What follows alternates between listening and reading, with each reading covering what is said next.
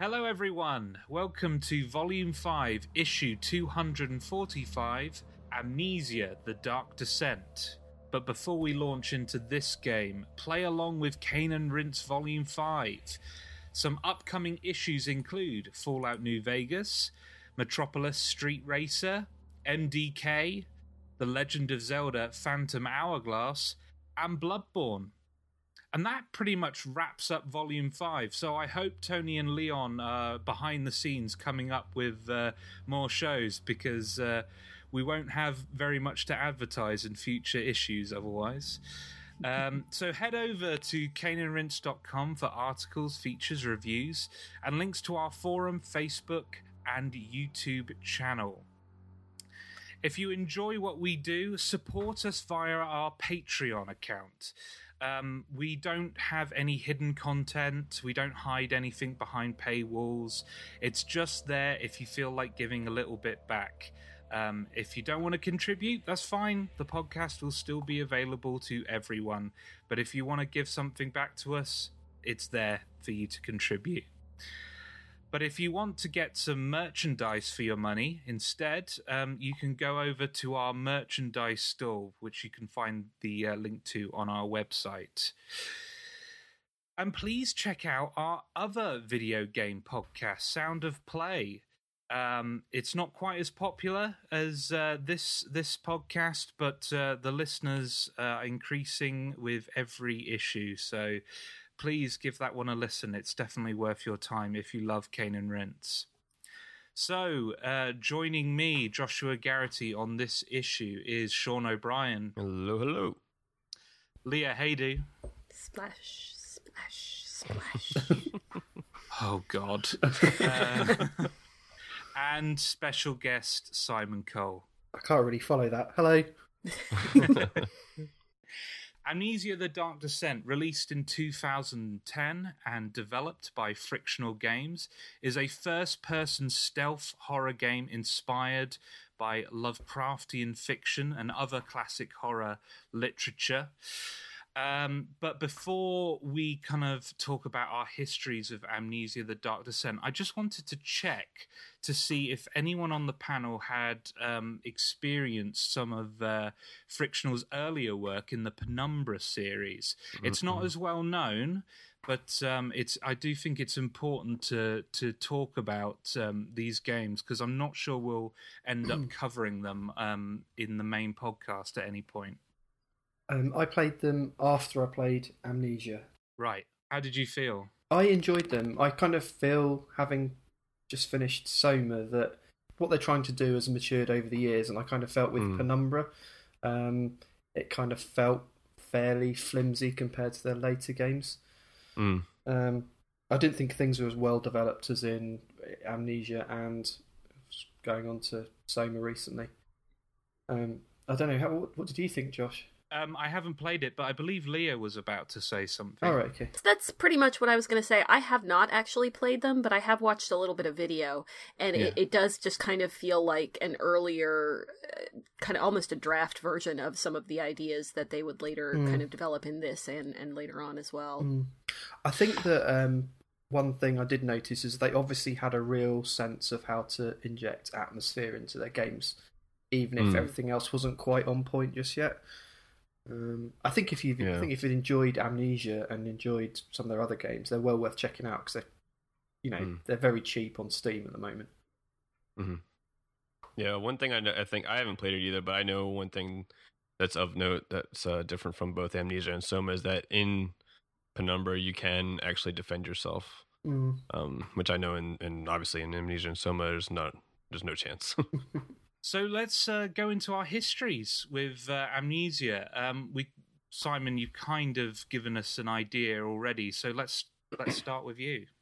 Well, I'm a big survival horror fan. I think my first sort of taste of it was Alone in the Dark back in 1992 when I was a teenager. And then I was obviously a big console player rather than a PC gamer, and got into your Resident Evil and a lot of the survival horror games that were on PS2, Siren, Silent Hill, the usual culprits basically.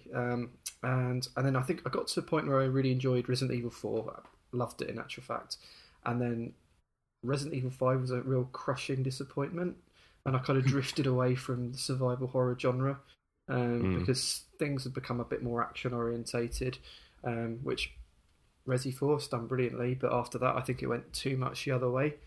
And then around the time Amnesia came out, I got a PC that could just about handle these type of games, and I'd heard a few things about Penumbra and what PC developers were doing in the horror genre. So I thought I'd check this out. It doesn't take a lot of your PC's resources, so it's quite easy to play on a duff PC like mine was at the time. And yeah, it really made me re-engage with the genre, and I think it's we'll probably come on to this. I think it's been quite influential. If you look at the sort of the titles that have popped over the last couple of years, I think it's can be seen as quite a seminal game. Yeah. Leah. Yeah, so I'm big into horror in most genres. I watch a lot of horror movies. I read a lot of books that are along those lines. And when I have the opportunity, I do enjoy horror games. And I, like Simon, honestly, was mostly a console gamer, and still am, really. My PC is not particularly great, but since this isn't a super resource-intensive game, I was able to pick it up not immediately on launch. It was maybe a year or so after that. I played it. It was probably one of those things that I tend to do with Steam, where I buy everything because it's like, $1 and then just stuff it away.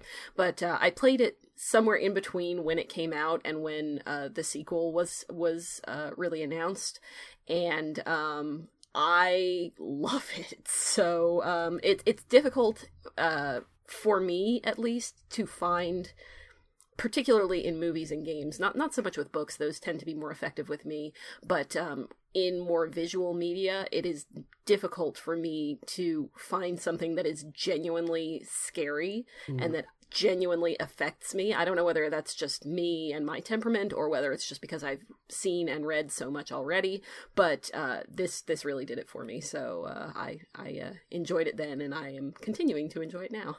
Sean. Similar story. Really big horror fan. Also mostly a console gamer. So at launch, I honestly didn't even know about this game until probably about a year later, when like I started paying more attention to the YouTube like React videos. And that's like I saw like a whole bunch of them specifically for this game, because of course that's where probably this game kind of blew up. Just so many hilarious, well, we're a bit overdone with it now, but like back then, reaction videos for Amnesia I thought were pretty fun. So I was aware of the game after that, but I still didn't have a PC that could play them. So this will be kind of embarrassing, but there was a deal going on around 2012 for the OnLive console. Remember that thing? Oh gosh, yes. Yeah. So they had it was like $50. You get that, and you got a copy of Darksiders too. And I was like, all right, fine, I'll get that. So I bought that, and I saw Amnesia was on the store there. You could stream it it was like $3 or something like that. So I was like, okay, fine. I've seen the videos; they look great, and that was my first time playing through it. I played through it in about like a couple days or so through the OnLive streaming service. So. Wow. Okay.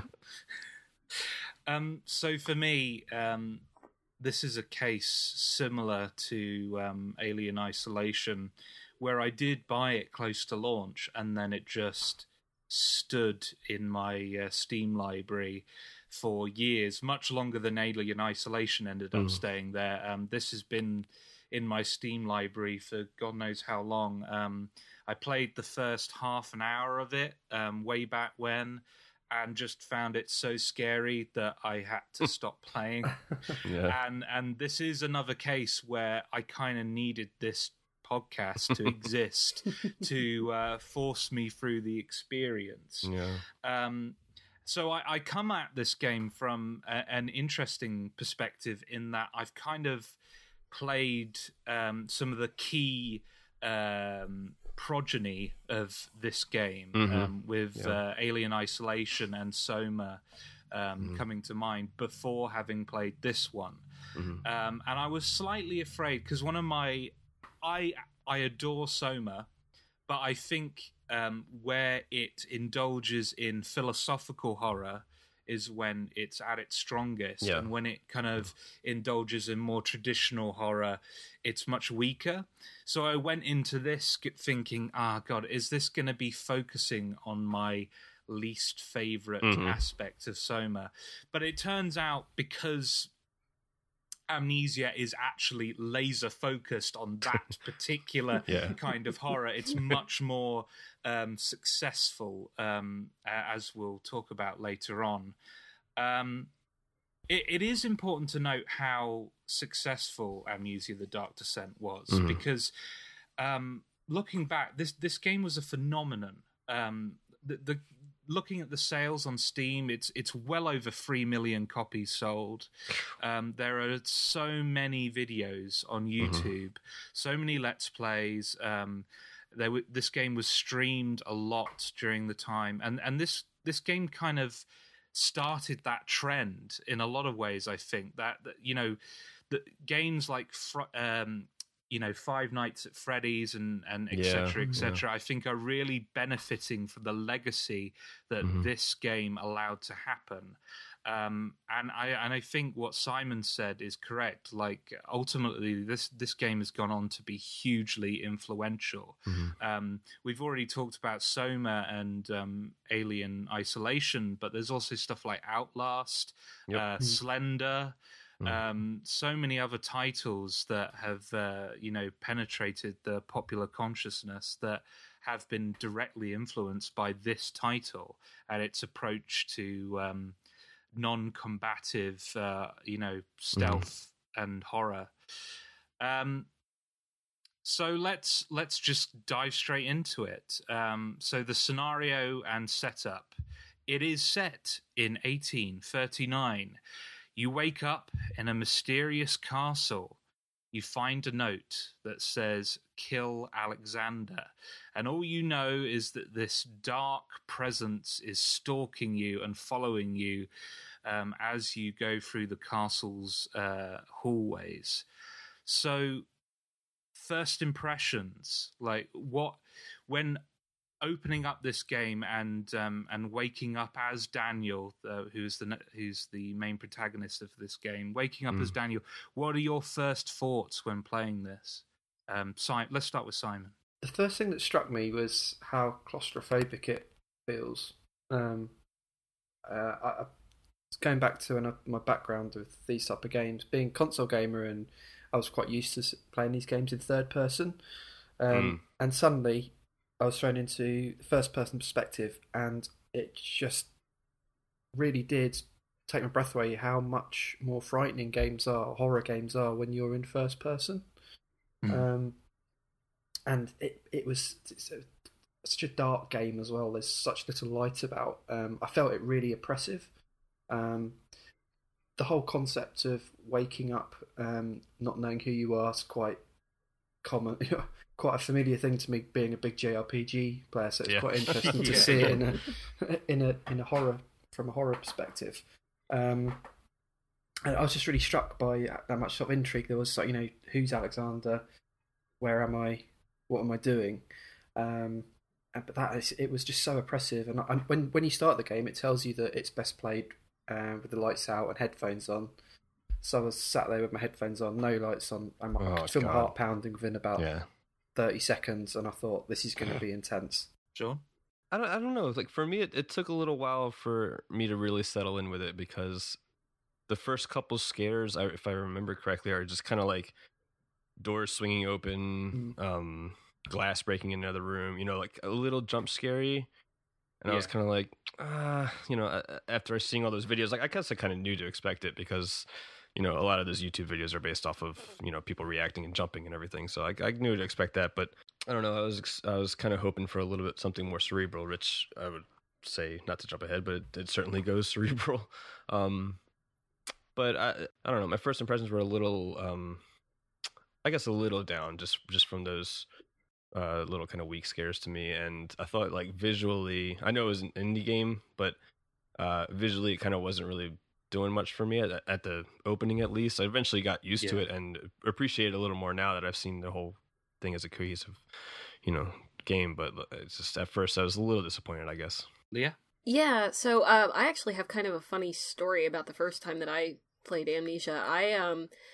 I actually had to mess with some settings on my computer, and I don't remember exactly what it was, but the first time I turned the game on, all of the menus and everything looked normal, but then when the game actually starts and you wake up, it was just black, and I could see, like, the little targeting, the tiny little dot in the middle of the screen, but I didn't know. I thought maybe it was supposed to be dark, because you're supposed to be kind of fumbling around and finding your way via sound, so I didn't know that I was supposed to be seeing something, so I fumbled around for maybe, like, it was longer than it should have been. It was maybe like 5 or 10 minutes. And then I went, okay, well, this doesn't seem right. So I went to Google and found out that that's not an uncommon problem. So I was able to fix it pretty quickly, but it was pretty funny. But when I actually started the game for real, I did... The sound, I think, is probably, and I know we're going to talk about this in depth, but that's probably one of the first things for me that really got me into it. The first time I played, I did not play it with headphones, and this latest time around I did, and if for whatever reason you haven't played this game and if you're gonna play it again, definitely go for the headphones. I'm still not sure that I could play it in the dark. I never have, but the headphones, the sound in this game is just so good, and it lends so much to making it feel oppressive and creepy and just putting you in there that I think that was really one of the first things that struck me. Yeah, and for me too. I kind of agree with Sean's comment earlier about the visuals in the game. I think you can tell that this game was made on a limited budget, as it was. But the sound design totally makes up for the lack of visual fidelity, because at all moments I felt like there was some presence in the room with me, or in the next room, or just that the space I was inhabiting was living in a way that I can't really describe.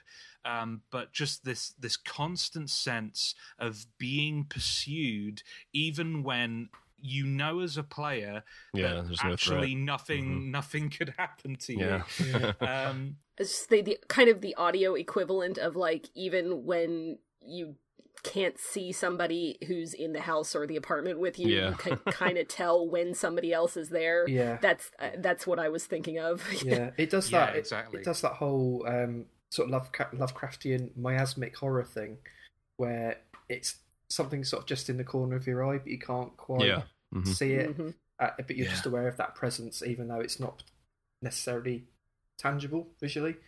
But I thought that was magical. And you're saying how, like, the sound it improves the atmosphere. I think that made me forget about the visuals, really, because I had I had a quick go on it earlier on today, and I was thinking, this does look really ropey. But I've not really experienced that many other games as well, talking about the sound, where I actually felt like I was in that person's head, because there's that constant sort of sound of him breathing. That it really puts you on edge. I have to say, initially, I was not very impressed with the story ambitions of the game early on. Amnesia is a horrible trope in storytelling, and I know the game's called Amnesia, but still, at the same time, you're thinking, oh, okay. Now, that being said, and I'm sure we'll get onto it, I think the game does a good job of actually justifying that use of that trope. And ultimately, it doesn't bother me now. But being armed with so little information and knowing that there were some key players in the story that just knew stuff that the player should know but conveniently didn't was a little bit aggravating until I got kind of a full picture.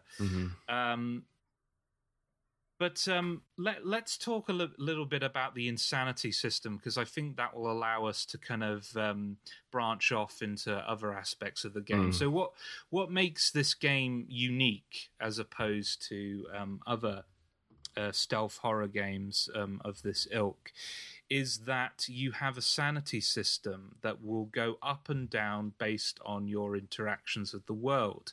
Most notably, your sanity depletes the longer you spend in completely dark environments, and the way to kind of stabilize your sanity is either by using the oil lantern you have, which has a limited amount of oil that it has access to at any given time, or by using little tinder boxes to light candles or lanterns or what have you, which are also limited as well. You have to find them in the environment. Other things that can lower your sanity levels are just scary things happening that you have no control over. How did we all feel about this system and how it informs on other parts of the game? Yeah, no, I loved it. I'm a sucker for games with this kind of system. And I'll go ahead and be the first one to say Eternal Darkness. So I know that was considerably prior to this, but I can't really think of a whole lot of games in between that did something quite like this. Now, this is a little less I guess for lack of a better word, say campy than Eternal Darkness. It doesn't play games with, like, telling you your computer has crashed. This is all things that are happening to the player or to the main character. So when something happens, it's how Daniel is directly being affected, not necessarily how you as the player are. And I mean, ultimately it is you as the player because you are Daniel, but it's less... It feels more genuine as a way to show that the protagonist himself is the one that's experiencing these events. And I in particular liked that you can't look at the monsters for too long or they will drive you crazy. That's a very Lovecraftian thing, and take a shot every time we mention Lovecraft, but but it's true. It's well, I mean, they're definitely going for that. So they do a great job. So I think it should be noted. But I really enjoyed that, and it lends definitely more of a sense of urgency and tension that if your lantern is running out, you can't really stick around in the dark for too long, and you kind of have to run into the light and stare at some fire for a while in order to not go insane. And when you're trying to escape from monsters, you're really caught just at a crossroads, because either you can stay in the dark where they can't see you as well, but then you can't look at them, and you can't stay in the dark for too long because you might go incredibly crazy and pass out, and then you're going to be there for the monsters if they do wander over there. But if you're in the light, then you have the opposite problem, because then they can see you and you still can't look at them. So it's really, really balanced. Risk reward is a thing that you have to pay attention to at all times, and that never lets up, which I think is why the atmosphere is so effective. Yeah, I really like how the sanity affects your gameplay if you let it get too deep, like how it messes with your controls. I appreciate that doesn't make it go like, backwards or anything, like up and down, left and right, but like how if you get it too insane, I guess would be the word, how the camera will just kind of sway left, almost like you turn your sensitivity like way down or something like that. Yeah. I think that's a pretty neat idea, and it's something that I think they took from, or at least got inspiration from. There's this game called Call of Cthulhu: Dark Corners of the Earth, which came out a few years, I think, before this one. Where it's a pretty similar kind of thing. Like if you see upsetting things in the world, he'll start going crazier and crazier, and if you let him get too crazy, he kills himself, which is kind of a little extreme. But it's cool to see. It's weird that this doesn't seem. I haven't seen it really in too many horror games. You think like, in most horror games, if you'd see something like a monster, you'd probably go nuts. But these guys, in most games, you end up just shooting them until they're dead. So it's kind of a neat idea. The closest I can think of, and I don't think it's anywhere near as successful, is the frenzy system in Bloodborne. Yeah. It's kind of trying to go for the same thing, but because it's ultimately just a meter that fills up and then you die, it just doesn't have the same impact. This might be a good time to mention, I don't think that we have yet, that you cannot fight back at all against these monsters. Yeah, so that's another thing that really drives up that tension, is when you are hiding from them, if they find you, you're just screwed. Like, you can't do anything. You could throw a book at them, I guess, if you really want to. I think it's handy though, that this thing where you can't look at them for too long, it does help the developers in the fact that the monsters aren't particularly impressive anyway. Yeah. I think it's quite convenient for them, although it's nifty at the same time. One of the things I found with this is that it's at its best, and this is the same with Soma as well. It's when you don't see the baddies, or the monsters. It's that feeling of dread, thinking you're going to see them in the next, they're just going to turn around the corner and you'll see them. As soon as they appear on screen, it loses a bit of its potency. Yeah, absolutely. Yeah, that's the thing. Across horror in general, it's just, it's different for every person. But I think most people tend to agree that the scariest stuff is the stuff you can't see, and this game plays on that tremendously. Yeah, and the scariest monster in the whole thing is invisible. So yes, exactly. Yeah. Well, I think this is the problem with any kind of visual horror media, is that it's never going to trump your own imagination, which is what we were saying about books are the thing that really scare you. Is because nothing frightens you more than your own imagination. Right. Yeah. Going back to the insanity system for a little bit, what I really love about it is that my favorite examples of horror are when the creature or monster or threat is combined with an environment that's threatening. So I'm thinking of stuff like Alien, where they're trapped on a spaceship and the void of space is surrounding them, or The Thing, where they're in, an Arctic environment, and if they're outside for too long, they'll freeze to death. Having the darkness itself be a threatening force in this game that can ultimately lead to your failure. Kind of created that dynamic mechanically in a video game, because I don't think I've really, someone correct me if I'm wrong, but I haven't really encountered a game before that really recreated that dynamic between the monster and its environment quite as effectively as this. I think Soma... I think there was an opportunity to do that with Soma, given where that game is set, but ultimately it doesn't do that, based on revelations that I can't talk about on this podcast. But just that just being constantly aware of something other than the monster, something different from the monster, and having to manage resources specifically for your environment and not the creature was a clever dynamic to create in the game, and allowed them to create tension even when there wasn't a threat. Yeah, the constant pressure was almost scarier than the chase sequences or something like that. Just you're always feeling threatened, and that's something that most horror games fail to do. Honestly, it's just they go for the shock scares, and this one is just from start to finish. You're always afraid you're going to die, and that's pretty effective for a horror game.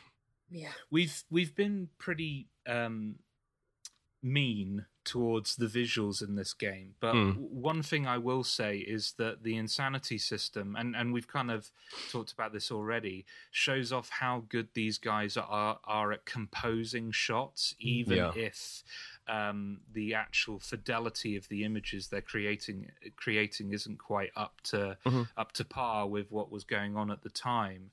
Just the introduction of the grunt, when you pick up that vial and you look behind you and it's just this misty figure in the background, it's fantastic.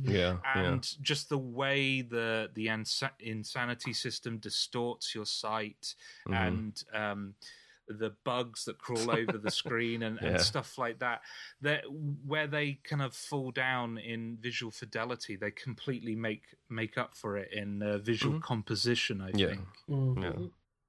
let's talk about the monsters, because I think we're all desperate to talk about the monsters. There's kind of 3 key types of creature. The grunt is the first one you're introduced to. He's just kind of a big Frankenstein-style monster who can swipe you a couple of times before killing you. So it is possible to just kind of run away and hide and suffer a few injuries. The brute is a kind of more lethal variant of the grunt. He has like this big metal weapon on one of his arms, and he's a one-hit, one-kill. I want to save the star of the show for later, but what do you guys feel about these particular monsters and encounters with these 2 guys? Oh, the first time I saw them, I lost my mind. Like, I mean, and I don't know if that's so much to do with their visual appearance as it is with the sound that plays whenever a monster is near. But I mean, I can't fault them for that first impression of being terrified. The brute, I really didn't see that often. I only saw him once on my most recent playthrough, like really late in the game too. So the actual, like, if you take a look at it, like just pictures on the internet, it's like really gross looking. It's like its head's all split open with teeth all over the inside of its head. It's disgusting, but very effective, I think. Yeah, I would agree with that. I think it's interesting that there are so few types of monsters. Like, if you look at a lot of other horror games, and by no means all, but for instance, like a Silent Hill or something like that, then you're going to see a greater variety instead of just having, these 2 main types, and one that like Sean was saying, I don't think I ever saw him more than maybe once or twice either, the brute. But it's still so effective because they build it up even when they're not there so much, and they're so threatening that even if you see one across a room and he doesn't know you're there, it's still like, oh crap, gotta make sure that you don't actually run into him. I had a lot of those experiences where it was, they're not even after you, they're just kind of up in the other corner and you can hear them, and the music is kind of going to the point where you're in danger and he's breathing hard and your sanity's down, and it's very very anxiety inducing in that way. I think what was a big factor for me was knowing that just staring at these creatures could possibly alert them to my presence. Not being able to look at this creature for any amount of time was terrible, because at least in Alien Isolation, as threatening as that creature was, and in some ways is far more deadly just because of the AI that game implements. The fact that I could keep an eye on it at all times meant that I had some kind of knowledge of the creature's whereabouts, and et cetera, et cetera. Whereas with this, you're actively encouraged not to look at these monsters, otherwise you'll go insane and they might just turn around and start chasing you. It's really effective. And another thing that I wasn't expecting in this game, because of my experience with Soma, but I really appreciated that hiding actually kind of led to them kind of disappearing off the map. I was worried that there was going to be these, paths they take, patrolling back and forth. Like any other stealth game, Yeah, which kind of ended up being the case in Soma. But in this case, as long as you're an effective hider, encounters with these guys are relatively easy, actually, I found. And that's kind of my biggest surprise with this game overall, is how relatively ease of use it is compared to its progeny. But still, it still manages to instill so much fear in spite of that.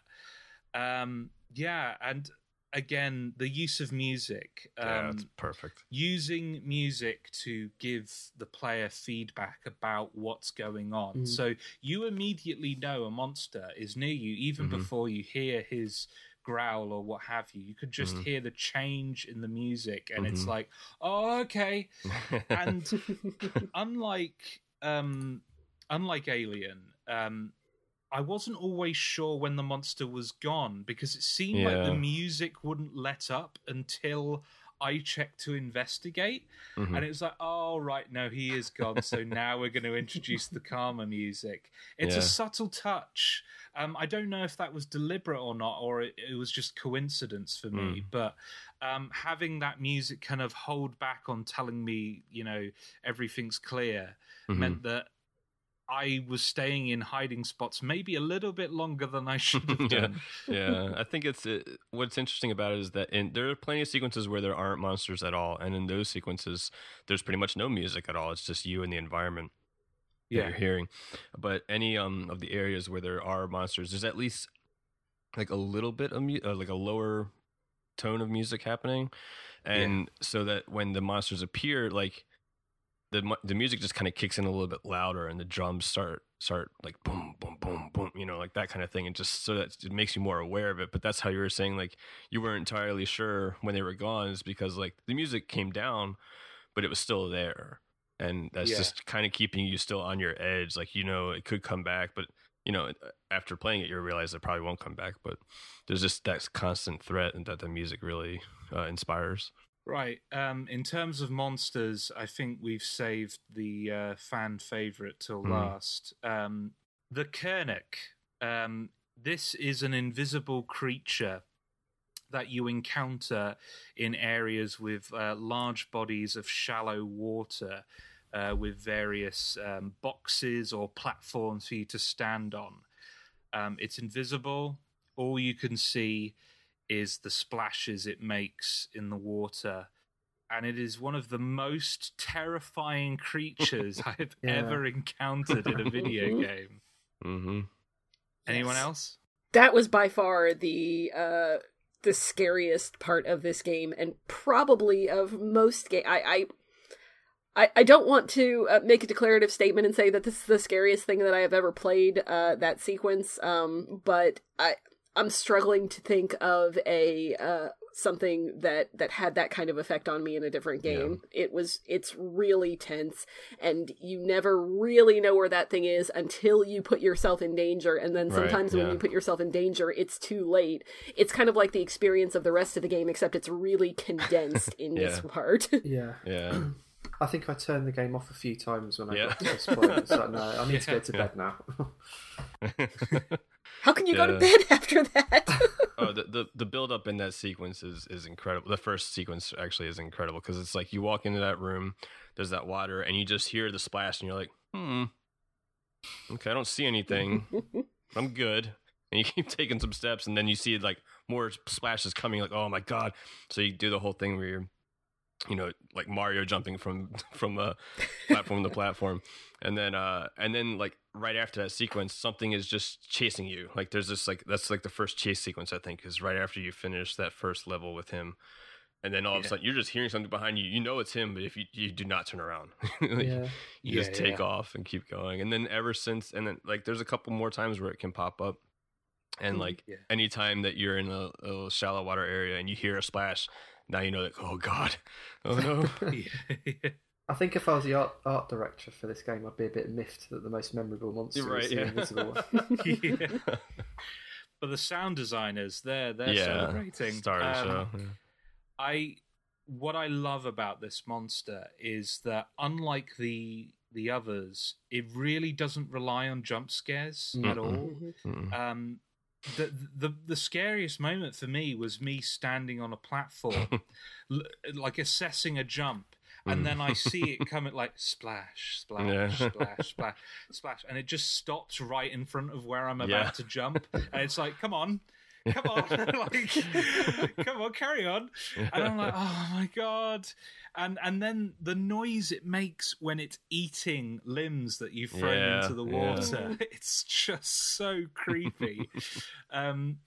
And I love that it keeps popping up, as you say, Sean. Like you think it's going to be this one and done set piece, but it ends up being a creature that's peppered throughout the game, and it also ends up being the solution of a puzzle that will crop up later on.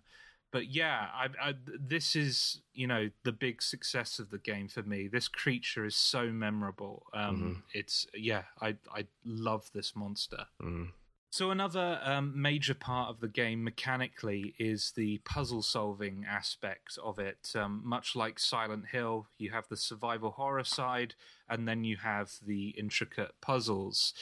Are there any highlights for you guys? The one thing I wanted to note is how much of these puzzles felt like they were naturally part of the world rather than kind of abstract philosophical pieces like Silent Hill tends to give you. But any highlights for you guys? I didn't have a whole lot of trouble with any of the puzzles. But as you were saying, Josh, I do think that they fit a lot better than some horror games or adventure games tend to make their things. In fact, in a couple of places I found myself maybe making things a little bit more difficult than I think they needed to be. The one that sticks out for me is one that I don't even remember if I had an issue with this the first time I played, but my most recent playthrough, it's fairly early on when you're finding the ingredients to dissolve the disgusting fleshy mass that's kind of blocking off your first route of progress. And when you pick up, I believe it's the last piece, you're in a little room and part of the ceiling collapses and you for a moment think that you're trapped. And I guess I had forgotten that all you really need to do is just move the rubble out from in front of the door. So I was trying for it, and again, an embarrassingly long time. I actually ran my lantern out, but I was trying very hard to stack things so that I could jump up onto the rafters to try and get out that way. Because if you kind of get on one of these big rocks, there's a point where it looks like you should be able to grab onto something and you get the little hand icon that signifies, you should be able to grab this. So I tried that for a really long time before I went back and went, oh, I guess I just have to move these rocks. Okay, then. But overall, I did not have a whole lot of problems with the puzzles, and they didn't feel out of place. I think they felt like they should have been there.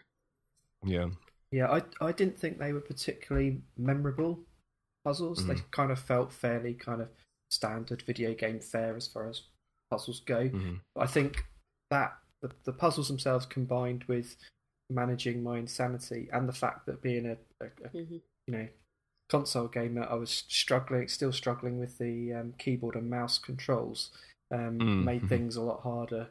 Plus, this general oppressive nature of the music that was sort of like getting its claws into me made things a lot harder than they probably should have been.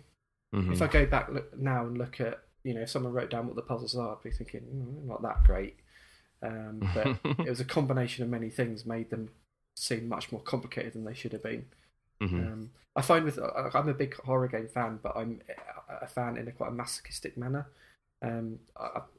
They completely freak me out, and I find myself stressing out more than I should do a lot of the time, which makes figuring out puzzles 10 times harder than they should be.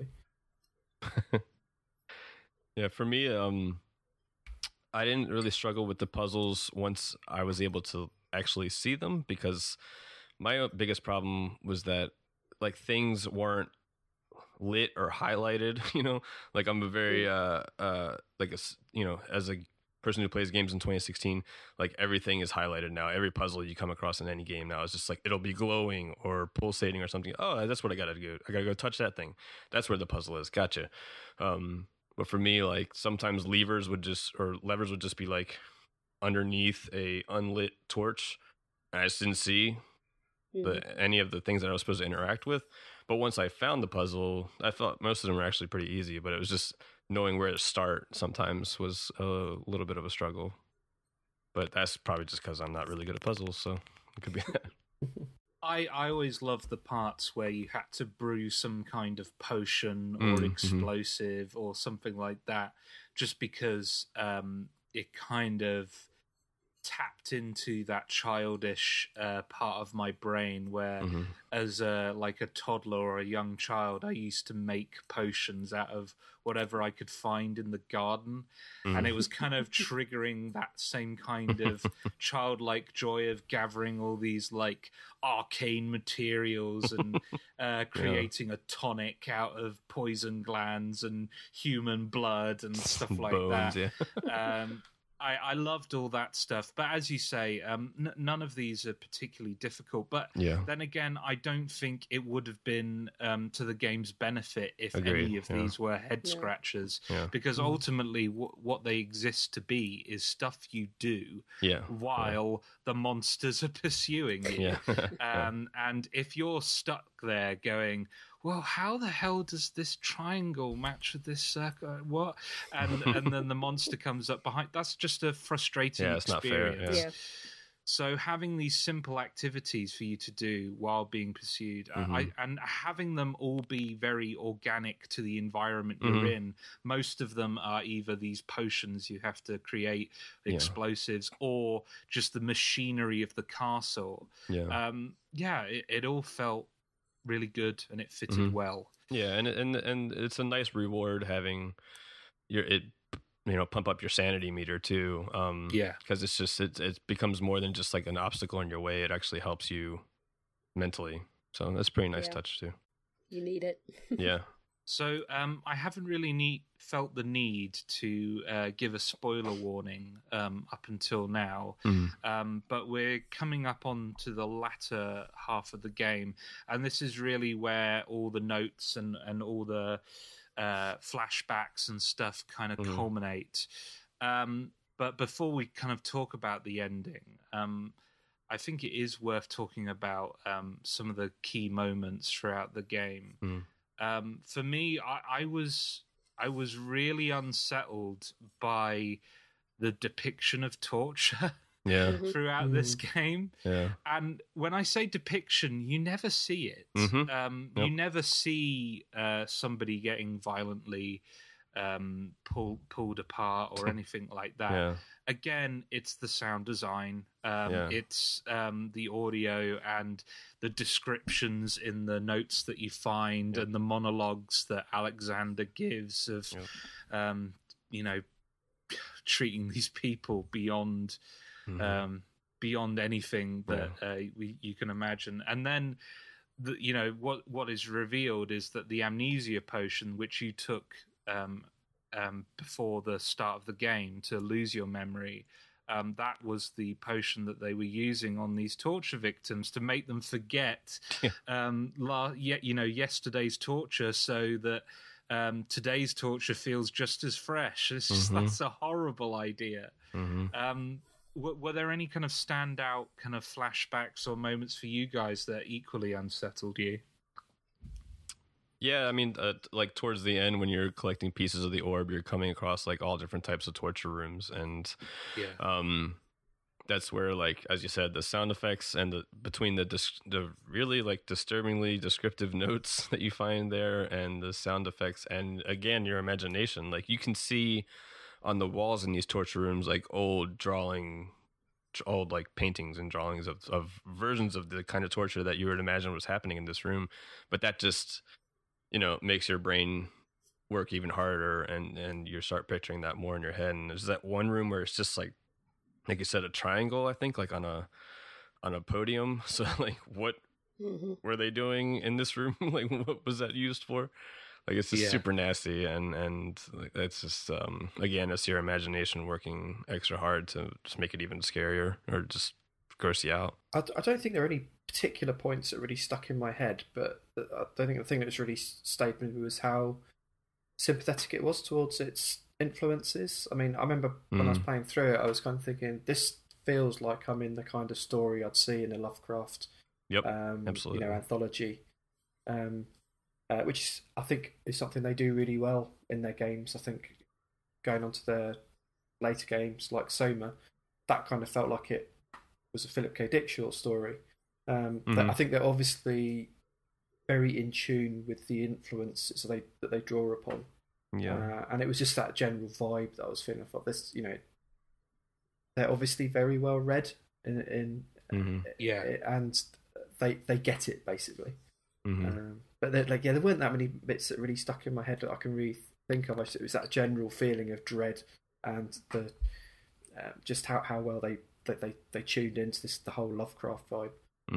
I have to say, the overall narrative didn't really stay with me as much as the moment-to-moment stuff. So there were the little set pieces like the Iron Maiden and stuff like that, which are intensely memorable. But the whole narrative between Alexander and Daniel, where, it turns out Alexander's a being from another world, spoiler alert, and he's using this orb. The orb is the kind of MacGuffin of this game, and he's using it to transport himself to another world. And the darkness that is chasing Daniel is chasing him because of this orb. And Alexander promised Daniel that all of this torture, all of this stuff that they've been doing together would result in the darkness no longer pursuing Daniel. But then it turns out, no, sorry, Daniel, this is all for me. And the reason why Daniel ends up taking that amnesia potion is because he wants to forget all the horrors he committed in order to, solve this problem. Ultimately, you realize that Daniel is just as big a jerk as Alexander is. And I do think that's interesting. I just wish it was fleshed out a little bit more, because I felt like the narrative kind of rushed, much like this podcast, all of the narrative is kind of rushed at the very, very end and explained really quickly. And I didn't have a huge grip on what was going on or the motivations of all the characters until I did the research before this podcast. Yeah, I'm wondering, is it the story and the writing or the actual vocal performances, do you think, might have turned you off? They're terrible. They're terrible. Yeah, they're not good. Especially Alexander, like, he's very over the top, and like there's no way if anyone talked to you like that, exactly like Dracula, if anyone talked to you like that, you'd be like, nope, you're a creep, I'm out, like, goodbye. But he's like, hello Daniel, welcome to the castle. It's just so over the top, and what sucks is it's a bit sort of Hammer horror, isn't it? Yeah, and it sucks because it kind of like takes you out of the really disturbing nature of the environment and the notes that you read. Like, the actual words that they're saying in the notes that you read are really like well written and disturbing. And I think as you said, that how Daniel turns out to be, just as evil in a way, I think is a neat little, again, Lovecraftian twist that, you're with this protagonist the whole time and you find out that he's got this big dark history. And they try with Alexander and some of the notes that you find from him towards the end to like make you like him, I guess, a little bit. Like, there's some note where he's clearly writing to like a lover of his, saying, well, I'll be with you soon. And so you're like, you can kind of see a little bit of motivation there, but it's a little, as you said, it's kind of thrown together at the end. And again, the performances all the way through kind of are not too hot. Yeah.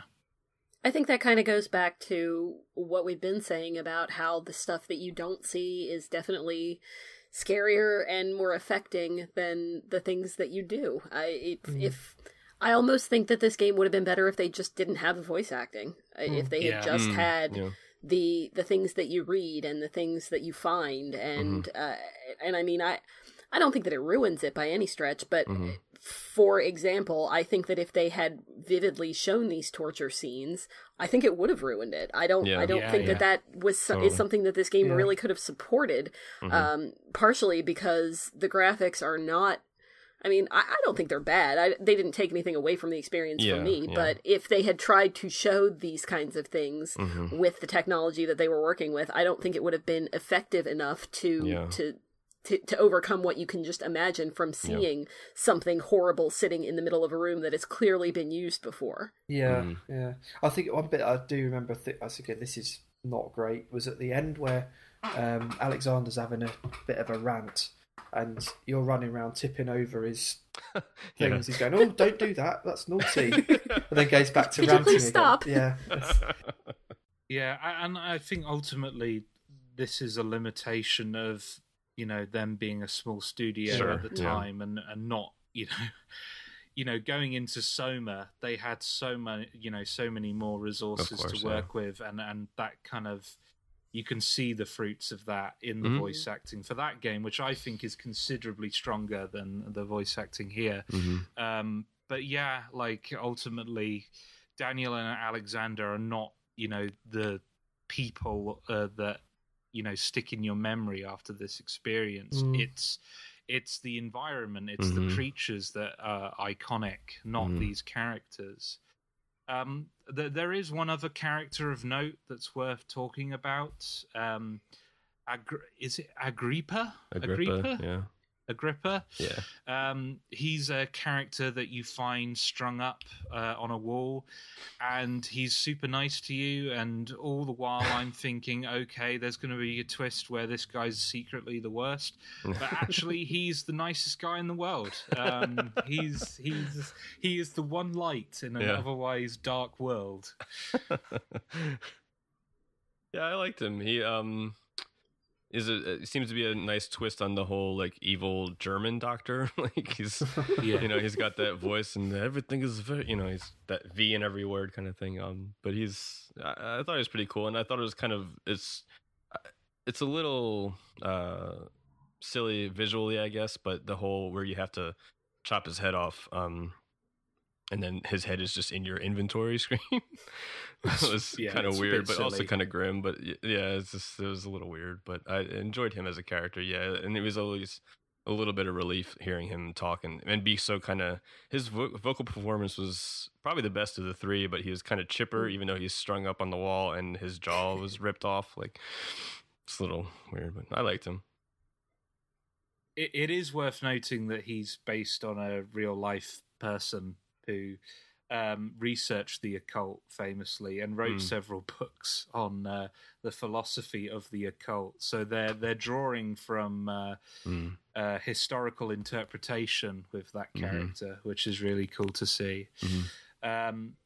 So what's left really to talk about is the endings. There are 3 endings, and I don't think any of them are particularly memorable, if I'm being blunt. There's the good ending where if you manage to create a tonic for Agrippa, you chop off his head, you take his head into the chamber.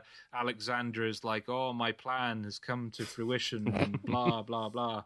And then he opens a portal, and then you stick his head on there, and apparently his plan gets messed up by his head. Which is great. There's the normal ending where you just start wrecking the entire room by pulling down the pillars that are charging the portal, and that results in Alexander dying and you walking away, knowing that you have committed some of the worst crimes against humanity. And then there's the bad ending where you just let Alexander do what he wants to do. He goes into his other world and you get swallowed by the darkness. Any thoughts on these endings? I wasn't particularly impressed, to be honest. It kind of just farts its way to the end. But I think but I think of the 3, the one where you put Agrippa's head in there and you both die is kind of probably the most appropriate, I guess, in my head. It's the only one that like makes sense as an ending, even though it gives you this like little brief glimpse of like hope that Agrippa's talking to, I think, Johann in whatever afterlife there is, and he's like, just save him, don't worry. He's like, I think literally the last line is like, don't worry, Daniel, everything's gonna be fine. And then the credits hit and you're like, eesh. But the other 2 endings I think are just kind of lame, but that one's just, I don't know, the most acceptable to me. Apparently, I was doing a little bit of reading, and apparently there is a 4th ending where if you stay in the cell towards the end, eventually everything will just kind of come and overtake you and you die anyway. Similar to the bad ending, except in the cell well before. And if I haven't done this, but if apparently it takes a while, like a long time, like you have to sit there for 15 or 20 minutes. But if you do, then you technically can end the game there. So I thought that was kind of interesting too. Yeah, it's a neat little thing. Yeah, I think the thing that this lacked that I think Soma did, and some other games. When it finished, it didn't have me mulling anything over it. Nothing sort of stayed with me. It was like, oh right, that was a fun experience. I really liked the vibe, the atmosphere, etc. There was nothing that was like, as in Soma, it was like I was pondering that for about a week afterwards. Whereas this was kind of like, right, that was a means to an end, and I can move on to the next thing now. Yeah.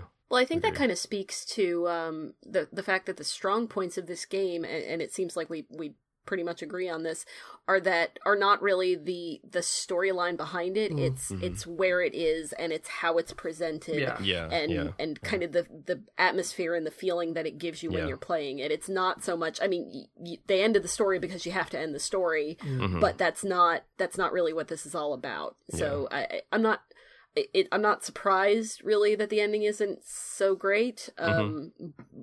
I don't want to say I'm not surprised, but I am disappointed, but I guess that's kind of where this is going. So there was also some DLC released for this game called Amnesia Justine.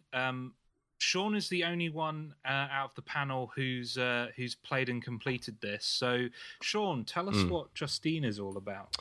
Justine is an entirely unrelated story that fictional games created. They used all the same engine and assets and all that kind of stuff. And there's some things that they took out. There's no sanity meter this time. And I don't think you really ever use the lantern, if I remember correctly. But it's a really short story. It probably only takes about 35 minutes to 40 minutes if you don't die. But it's basically the story of this woman who, similar to the main game, she takes an amnesia potion. She wakes up in this cell, and there's a phonograph in the room, and she winds it up, and there's this woman's voice on there saying like, all right, you have 3 trials in front of you that you have to complete, and then you'll be allowed out of this nightmare. And so she goes through each room, and in each room there's a person in a torture device that you can either choose to save or kill.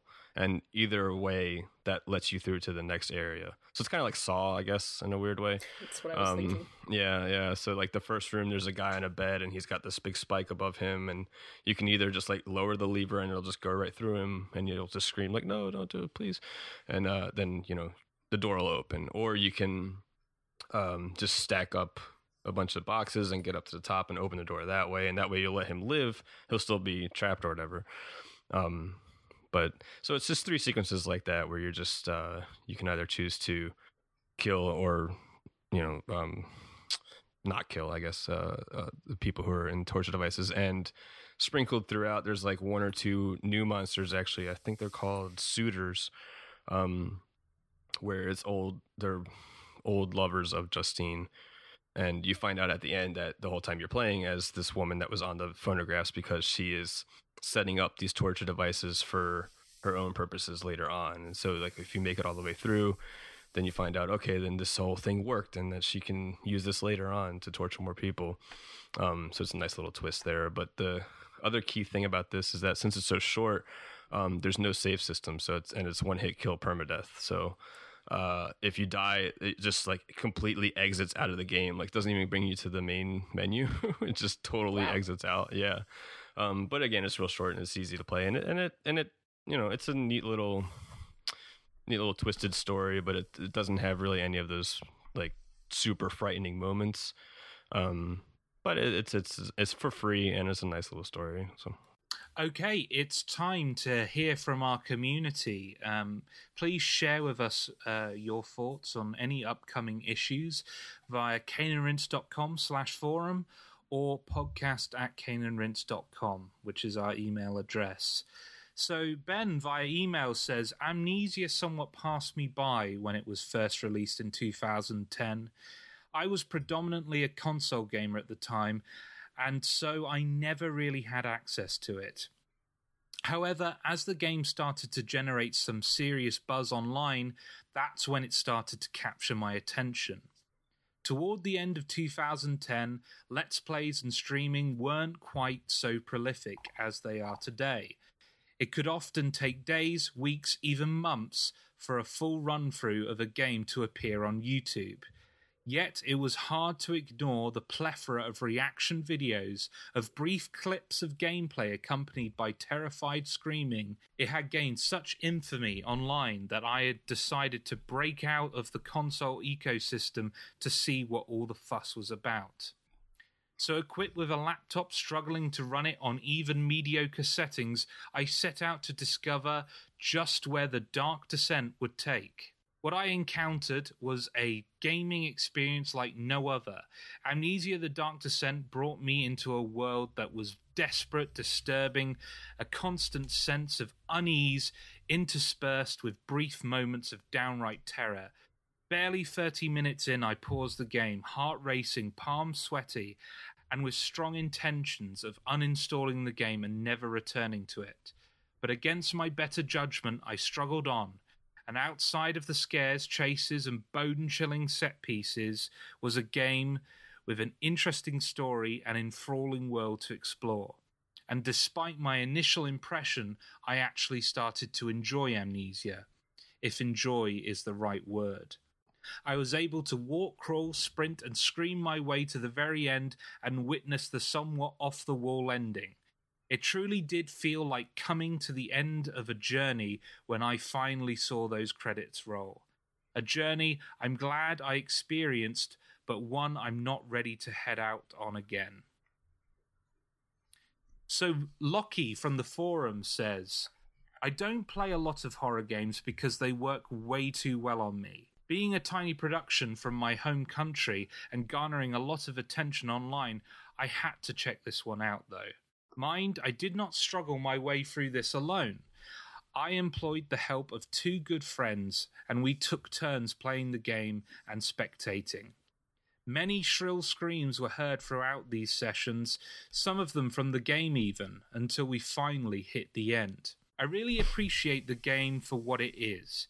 It looks great in its own way, and the sound design is nothing short of exceptional. I even played around a while with the level editor, but had to put it down because it creeped me out too much. I was making my own level, fully aware that no monsters were implemented, and still I was too uncomfortable. I found sound files in the archives that were not in the campaign, too. One ambient track in particular was incredibly unsettling. I'm glad I completed this game, but I'm also glad it's behind me. Now, I just have to figure out how to deal with Soma. And finally, the reviewist says, Amnesia: The Dark Descent first drew me in with its aesthetic. As a long-time lover of the old Looking Glass Thief games, I have a deep love of creeping round spooky medieval corridors and avoiding the denizens therein. So when I heard that Frictional Games, who had made the interesting Penumbra series, had eschewed aliens and snowy bases for a horror game in a castle, I made a beeline for it, and how I cowered and shook. Amnesia is one of the most terrifying gaming experiences I've ever had. Not since my teenage flirtation with System Shock 2 had I been so afraid to turn the next corner in a game. Within the cobweb and fleshy tendril-strewn halls of Castle Brennenburg, I found myself at the mercy of strange sounds, deformed horror, and more often than not, my own imagination. As in retrospect, the vast majority of the game had me jumping at my own shadows and creaking sounds, rather than at a tangible enemy who could hurt me. While all along the mystery of Daniel's fractured memory and the history of the castle and the crimes against nature performed there unfolded at my fingertips. Frictional should be lauded for not only crafting a fantastic game that builds up a brilliant atmosphere of terror, but also creating an experience where the plot, a tad convoluted, captivated as you play. Indeed, Amnesia not only provides a solid example of a horror game, but also proved instrumental in both pointing the direction that horror titles would follow over the next few years, but in fueling the early days of the Let's Play communities online with footage of terrified players. It's not a perfect game, mind you. The engine, while decent, does look a little dated. and the wibbly-wobbly sanity effects get a little irritating after a while when stalking round dimly lit cellars and cisterns. Moreover, the overlapping multi-generational story is far more complicated than it needs to be, and isn't really helped too much by the somewhat badly written PDF of short stories Remember that comes in the game's files. It is, however, a genuine classic and a game that never ceases to be scary, and without which we'd likely never have had Alien Isolation, the various Slender Man games, Outlast, or the fascinating, if flawed sequel, Amnesia: A Machine for Pigs. Bravo, Frictional. Indeed. Now let's move on to our Twitter feedback with your free-word reviews. So let's start with Spencer Saunder, who says, "Gosh darn spooky." D. Pooty says, "Traumas for life." Matt Lucas says, "Fantastic, Lovecraftian nightmare." Catatonic Nally says, "Play Soma instead." Aw. Xavier Fox Shandy says, "Nope, nope, nope." And Zin says, "I'm out of here." That just leaves us to summarize our thoughts. I'm going to start this one. I went into Amnesia having played Soma and having played games like Alien Isolation. And I think Soma really affected my expectations of this experience. Soma, in a lot of ways, is the opposite kind of experience to Amnesia. So playing that first was kind of misleading. I think Soma's strengths are this game's weaknesses, and Soma's weaknesses are this game's strengths. This game is a lot better at the kind of traditional horror that we think of, the jump scares, the atmosphere, the sound effects, the creatures, the monsters, all of that stuff. This is by far one of the most terrifying games I've ever played, you know, up there with some of my recent favorites like Alien Isolation, like Dead Space, like Silent Hill 2, like the original Resident Evil. This is a terrifying game. That said, I think the experience Soma gave me, it stayed with me a lot longer. I'm saying this having only completed Amnesia moments before this podcast, but I just feel like the events of Amnesia will be stuff that I talk about. When people bring up Amnesia, I'll go, "Wow, remember that bit with the invisible water monster? Oh my man, that was so terrifying." Yeah. And there'll be moments I reference, but nothing in this game can compare to the existential crisis that Soma instilled in its final moments. Yeah. I absolutely do recommend Amnesia: The Dark Descent. I think it's terrifying and an absolute must for horror fans. But I would suggest that you play, if you haven't played either Amnesia or Soma, play this game first and then play Soma. Definitely play both, because I think both, you know, they offer very different experiences in terms of the kind of horror they offer up. But ultimately, I felt Soma it's going to linger in my mind a lot longer than this experience. Sean? Man, I was going to say literally everything you just said, so I gotta but yeah, I entirely agree. Like it's I think it still stands out in my mind as one of the scariest games I've ever played. If not, well, yeah, it's probably the scariest game I've ever played. Because like the sound effects that they employed when being chased by a monster is so intense and terrifying that, like, even playing it during the day without headphones on, with my blinds all the way up, still like palms sweaty and you know, holding on to the controller as tight as I can. Is stuff like that. Like so many other games have just never been able to emulate for me, and that's the main reason why I absolutely recommend it to everyone, and especially if they're into horror games. Like, you kind of can't skip this one. And then yeah, absolutely play Soma next. But I think, without going into Soma, it's just like, it's easy for a lot of people to get disappointed because it's I think still they're pretty different experiences, but I think they complement each other in a way. But yeah, I'll totally be following Frictional from here on, like wherever they go. I'm in all the way. So yeah, highly recommended. Leah, it's so hard to have a good horror experience. I think I couldn't do it. I couldn't make this kind of thing because it's so difficult to know what's going to have an effect on the most people, and it's really easy to fall back and to go the almost lazy route and say, okay, well, we're just going to put as much blood and gore in this as possible because that's scary, right? This doesn't do that, and I think that's part of why. I mean, there's blood, yes, there's some really disturbing stuff in here, but most of it is in your mind. The scariest part is the stuff that it's making you think, and what the music and the sound. I know I keep going back to the sound, but I was really, really impressed with the sound, what that's evoking in you, and I think that this probably is also the scariest game that I've ever played. And I wouldn't, before I would have said that about something like, I don't know, like maybe Eternal Darkness or something like that, but that kind of thing doesn't age as well because it doesn't rely on something like sound that's not going to really show its age as much. The visuals aren't that top notch, and I think that 5 years from now, 10 years from now, you might look at it, and if you look at it, say, yeah, this doesn't look that great or whatever, but still just closing your eyes and listening to it, or just having that experience, I think it's going to hold up for a very long time.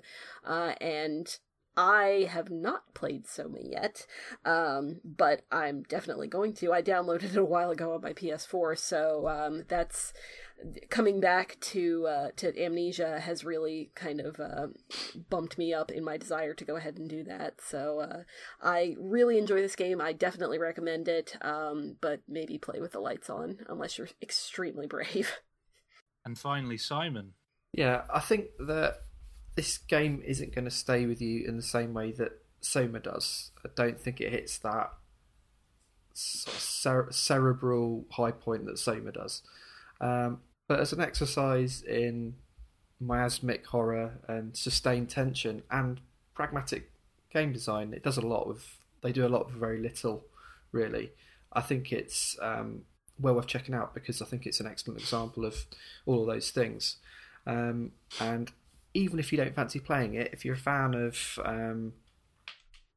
sort of dark ambient music and things like Lustmord and Atrium Carceri, definitely check out the soundtrack because it is absolutely exceptional, which is by someone called Mikko Tammia, who's a Finnish person.